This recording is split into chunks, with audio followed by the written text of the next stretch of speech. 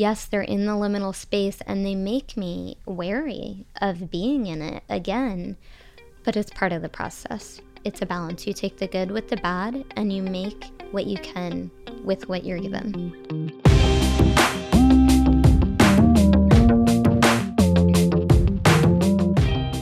Hello, everyone, and welcome back to the Story Podcast. I am Harris III, and we are all still here, alive and breathing. And for that alone, we can be grateful. But we're also still here, in that space between no longer and not yet. I'm not going to lie, guys, I'm ready to move on. I'm ready to go beyond the liminal space. I'm ready to get to the next chapter of the conversation. But that just isn't where we are yet. And so I am learning, I'm sure like many of you, to embrace the tension and to soak up all of the magic that is found here, including in this week's conversation here on the podcast. When we talk about liminal space, we're inevitably talking about something we don't really understand. The hard part of this idea is that we tend to think more about what it's not than what it actually is. We know it's not the beginning point, but we know it's not the other side either. And that's the tension, the mystery, the unknown. And that's sort of one of my next guest's specialties. Meera Lee Patel is a self-taught writer, artist, and best-selling author living and working here in Nashville, Tennessee. She is the author of My Friend Fear, Finding Magic in the Unknown, Made Out of Stars, a journal for self-realization, and Start Where You Are, a journal for self-exploration. She's worked with companies like Anthropologie, Amnesty International, Spirituality and Health Magazine, Target, Vogue India, Wix, and so many more to help tell stories through campaigns that help us better understand who we are. I wanted her story because she understands this space better than most. Not just what it isn't, but what it is too. Let's dive into her backstage conversation from Story 2019 with our friend Tim Gray. Listen in. I think it is important to take the power out of the unknown. And when I say that, to not let it have a hold over you. The unknown has a lot of power because it is full of the impossible, the improbable, things that you haven't even dared to dream or imagine. Anything can happen, anything is possible, and that's great. But in order to get to a place where you're willing to venture into it, you have to take a little of that power away from it. And you have to feel that going into that darkness, going into that unknown, whether it works out or it doesn't, was for the best, and that there was something to be gained from that experience. Well, all creatives, all storytellers, once we take a step into that darkness, regardless of how many times, there's an anxiety, there's a fear that happens, right? Yes. The longer that you're in it, it just feels off. You're off path. You're in the abyss of the open ocean with no direction, right? That feeling of the next step doesn't feel clear. Yeah, you don't know where the destination is. It's like you're on a scent. Yeah. Like a hound dog. Like you can't describe it necessarily, but there's a thing that's happening, right? Right. When you found yourself in that state of mind, how do you get back to centered? How do you get yourself to a place, to a creative mindset to help you get out of that liminal space? Honestly, for me, it has never been a question of how to get out of it, but rather, how do I want to move through it? Do I want to take advantage of this transition that I'm in, this kind of like muddy place, and see what can come from it? Because as a creative, as a writer, as a visual artist, your best work, the most compelling things that you can make and that speak to somebody else and connects you to them, doesn't always come when you sit down and you're like, I know exactly what I'm going to make. I know where this process is going to take me. So if I allow myself to be vulnerable with myself, just me and my mind and my body in that place of creation, and see what is coming out of me, it oftentimes is something that, like I said before, I could not even imagine I couldn't have sketched it out. I couldn't have told you the story that was going to come out of me. And it's only by going through the liminal space, sitting in it, dealing with that discouragement, that feeling that you're going nowhere, that you're an imposter, that you're not, I don't even deserve to be an artist. All of those things I have learned that, yes, they're in the liminal space and they make me wary of being in it again, but it's part of the process. It's a balance. You take the good with the bad and you make what you can with what you're given. Making what you can with what you're given doesn't actually come naturally to a lot of us. It's easy to start subconsciously looking for excuses to give up when you don't have the resources, time, headspace, or emotional energy to devote to a project. Instead of seeing liminal space as a place of potential, we start to see it as a sign to throw in the towel. Meera has some better advice for how to handle these seasons. Listen to this next clip from the interview. It's really insightful. One of the biggest things that always helps me in any situation, but especially in these moments of transience where, I wish that I could skip the liminal space right now sometimes so I could always be in a place of productivity, in a place of, look, I did it. I did the hard thing. You want to be on the other side.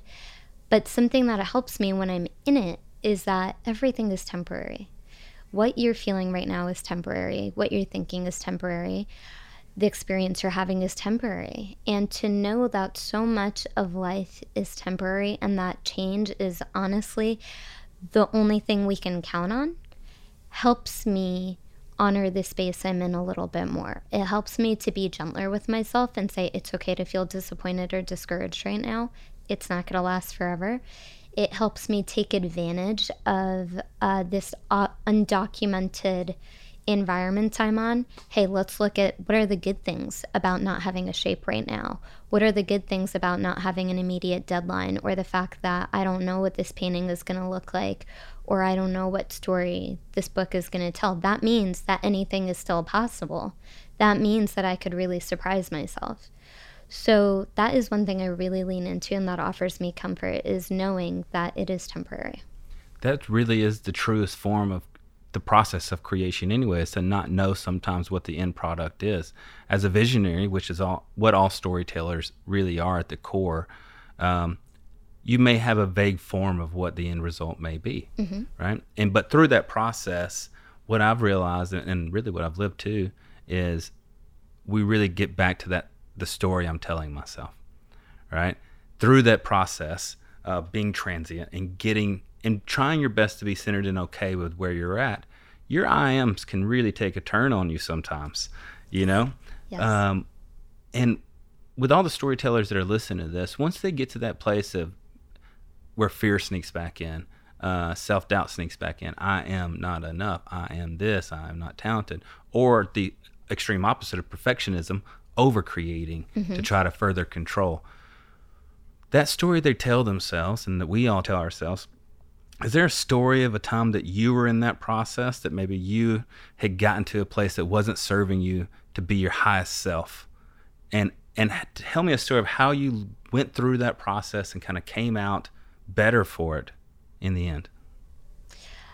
So it is a little of what I touched on it briefly in my talk just now, but I had about a decade of living as somebody else.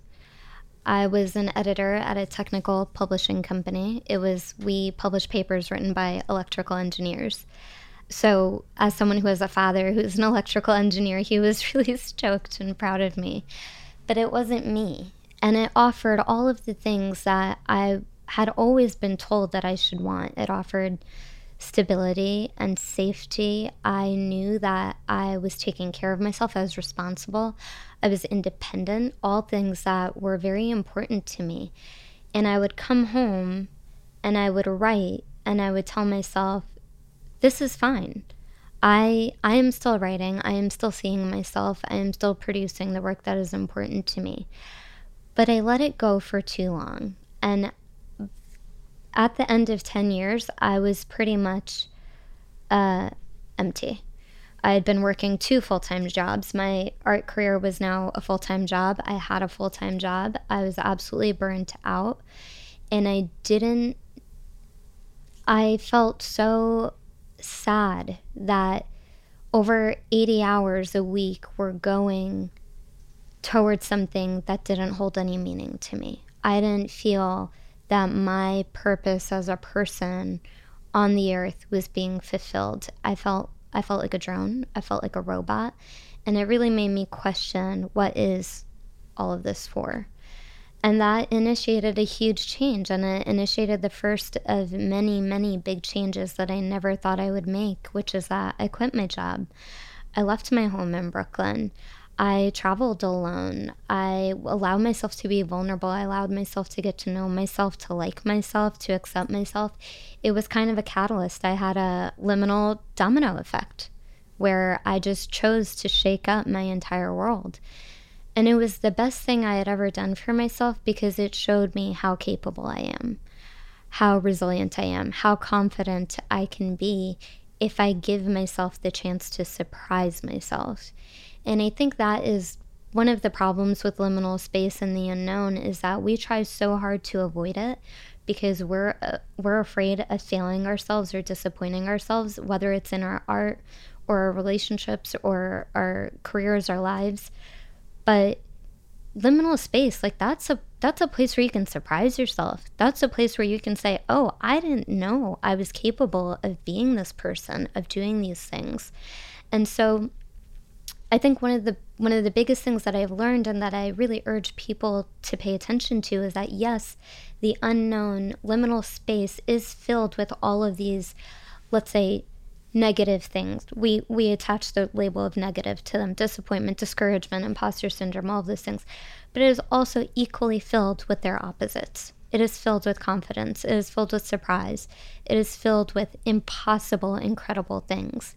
And if we can reframe and reshift the way we approach the unknown and liminal space, then we can feel more confident about venturing into it over and over again. And when we're in that place of liminal space and we're feeling discouraged, we can flip the script again. And I feel like I said a bunch of things there. But the other thing that I wanted to add for what I do when I'm in liminal space and I'm feeling a bit stuck is that I try to remember that action changes attitude. So I might not know what's going to happen next or what I'm capable of or what I can do, but I know that I can start. I know that I can just pick some action and do it and see what happens next.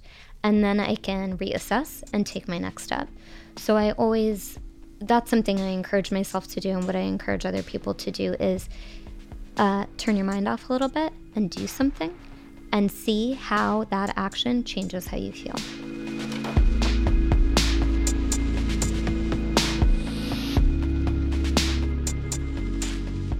Taking action, the next step, is something no one can take away from you. And it's your best course of action when you're in a liminal space. I'm going to leave you with this little nugget from the interview. It's a great charge to go out on. I would love for them to know, anybody who's trying to make something out of nothing, I would want them to know that every answer is inside them. Everything that you might be looking for externally in somebody else or in a certain job or career or book or place, it's already inside you. And that if you listen to yourself and you pay attention to yourself, you'll see that all of that is already there.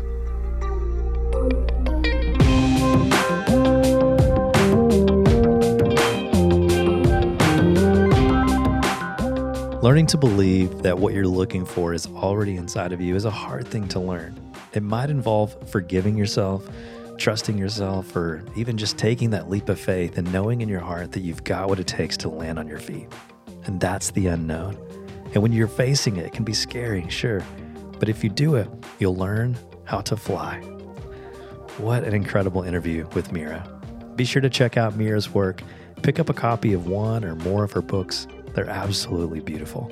You can learn more about Meera at meeralee.com. That's just MEERALEE.com. While you're online, if you haven't seen the lineup yet for Story 2020, oh man, you need to stop by story2020.com and check it out. And if you don't have your ticket yet, you can use the discount code STORYPODCAST50 for $50 off the already ridiculously low price. That's a simple way of saying thank you for always sticking around to the end of these episodes. All right, that's it for this week. I am Harris III. It's been a pleasure, as always. I'll talk to you next week, right here on the Story Podcast.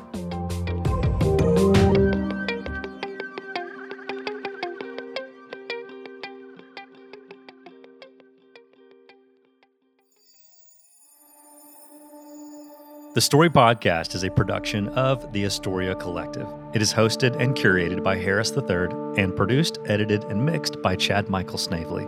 All music for Season 4 of the Story Podcast is provided by the talented musicians at Soundstripe. For more information about this podcast and other creative offerings from Story, visit storygatherings.com.